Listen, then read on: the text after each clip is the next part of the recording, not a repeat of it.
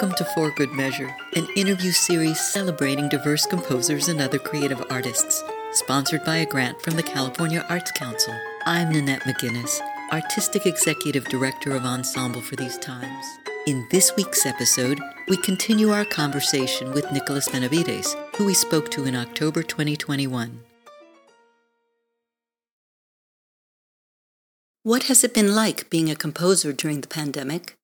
Has it been difficult, or have you had positive experiences? I had a lot of things that were scheduled, premieres that I was excited about that got canceled, which actually isn't the bad thing. That's okay. I understand and agree with that. I think they should have been canceled. It's been really hard to really, I think, write pieces that I think everybody's felt the pressure to write music that responds to this time. And it's almost like self-defeating, right? Because you're writing these things that respond, but they take time to do. So you're trying to capture lightning in a bottle in that one moment, but pieces take weeks to write sometimes. And I found myself sort of tripping over myself as the pandemic and as the news cycle changed. It was really hard to keep the same flow of thought going from one moment to the next. I think the things that, it's been tough, but the things that I've really learned are, thinking about how audiences consume our concerts. I was supposed to have a CD release party of my one-act opera in the spring, and of course that couldn't happen.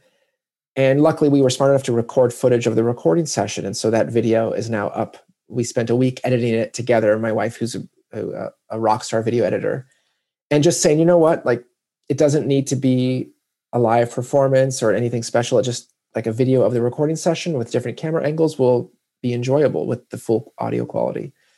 That was a good experience, but of course, very difficult to do. I wrote a piece for guitar, just plugged straight in and with a few effects. I was very intimate, and I actually think that piece would not have been as successful in a concert hall just because it's fun to see him up close with his hands. Everybody has the same seat in the house. I'm writing another few solo and chamber music pieces. I wrote a piece for two melodicas that had like these weird video editing things, just pieces that just wouldn't work on stage. I think writing a sinfonietta right now doesn't really make sense. Trying to write electronic music that uses MIDI instruments to sound like an orchestra it's just unsatisfying. And I think, I'd love to say that some people were very productive, that I made an album of electronic stay-at-home music, but I didn't really.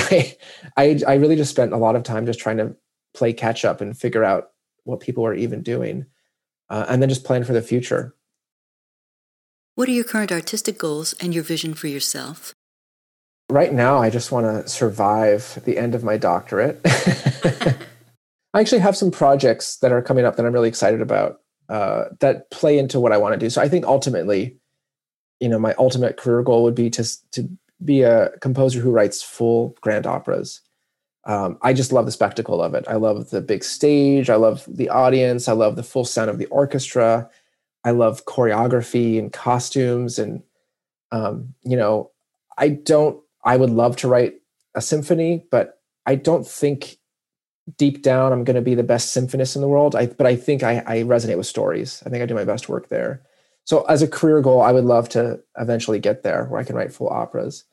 And right now I'm doing a few projects that play into that. Right now I'm working on an opera for Music of Remembrance, which is the same opera company that commissioned a few operas by like Jake Heggie and Gene Shear, Tom Chiapullo. They had something recently come out by Saba Aminikia and Mary Kayumjian. So they're a really, I think, dynamic company. They were founded on remembering the fallout and the really terrible legacy of the Holocaust and making sure we don't repeat those mistakes. And over the past few years, they've pivoted to also start to think about stories of people who are displaced, refugees, people who are seeking asylum, for example, just basically people in need who don't have many avenues to go for help. And so they commissioned Morella and I to write an opera about the border crisis. Morella Martin Cook, my librettist. And our opera, Tres Minutos, is based on a real policy by the Border Angels, built in conjunction with the Border Angels and the U.S. government, where the U.S. government allows them to open up the border at a certain place for a set amount of time And it's for people who can't cross the border one way or another. Maybe they have a ban on, they can't get a visa. And they're given time to just touch, hold hands, hug.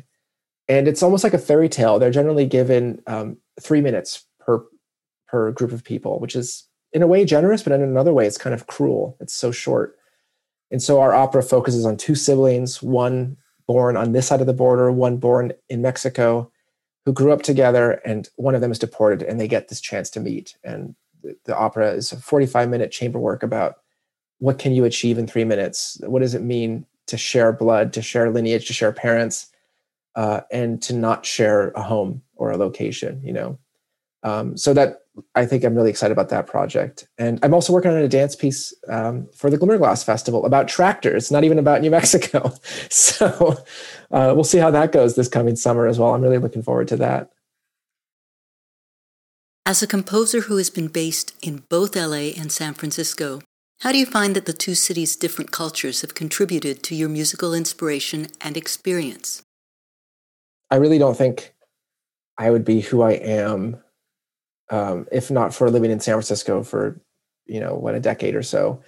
There's something about, like you read about so many artists, like, I don't know why I'm drawing this example, but like Gertrude Stein going to Paris, there's something about finding yourself in a place that's not you, something distilling about it. And I don't think I would have appreciated being New Mexican so much if not for slowly becoming homesick as I lived in this glorious city that I adored, but it wasn't really home. It was the closest thing I could get aside from New Mexico.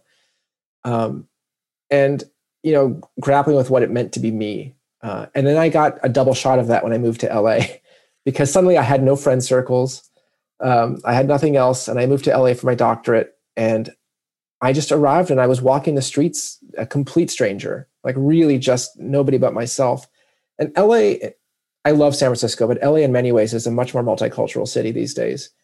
And seeing people just in the street speaking Spanish, going to markets, interacting with people that felt, to be honest, culturally more similar to New Mexico than San Francisco did, was further distilling and refining and further shocked me into place. The opera Pepito is partially very loosely based on me and my librettist, the protagonist Camila.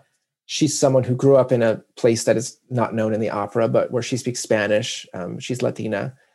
And you ascertain from the opera that she misses where she's from. She's a little homesick. And she's been like hardcore pursuing her career. She's a lawyer in this case, but someone who went to a university, got a high education elsewhere. And this dog, Pepito, really sorry. My literal dog's named Pepito, and he keeps coming to the door when I keep saying that. But however, this dog Pepito sort of brings back her desire to reconnect with that, sort of wakes her up and reminds her, like, oh, this is where I come from. No matter how fancy of a school I go to, I can't take that away. I can't ignore it. Is there anything else you'd like listeners to know? All these topics that I'm exploring, not as someone who's a professional in the field, but if you want to explore with me, I have a lot of writings on different blogs. I Care If You Listen has hosted an article by me. I've also contributed to Gabrielle and Frank's blog about just being New Mexican and learning how to write that way. So I encourage folks to check that out. And if they want to listen to the opera that I referenced, Pepito, there's a free video on YouTube that people can listen to with the recording session. I'm conducting the recording. It's short, just 22 minutes. So I'd love for folks to check it out. And now, meet Pepito. This is my dog, the real life Pepito. Our place in San Francisco didn't allow dogs, so we never were able to get a pet. And then when we moved to LA, we moved to a place that allowed dogs intentionally, but then we were dragging our feet to do it with it. We'd have time whenever. And then of course the pandemic hit and we thought, well, we'll never get a dog.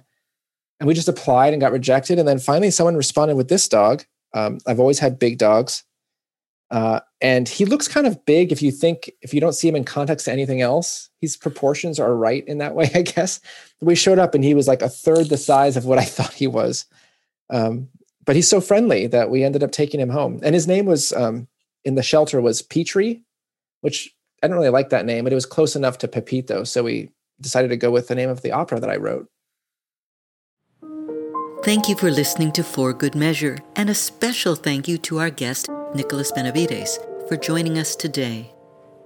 If you enjoyed this episode, please subscribe to our podcast by clicking on the subscribe button and support us by sharing it with your friends, posting about it on social media, and leaving us a rating and a review. To learn more about E4TT, our concert season online and in the Bay Area, or to make a tax-deductible donation, please visit us at www.e4tt.org. This podcast is made possible in part by a grant from the California Arts Council and generous donors like you. For Good Measure is produced by Nanette McGuinness and Ensemble for These Times and designed by Brennan Stokes, with special thanks to audio engineer extraordinaire Stephanie Newman.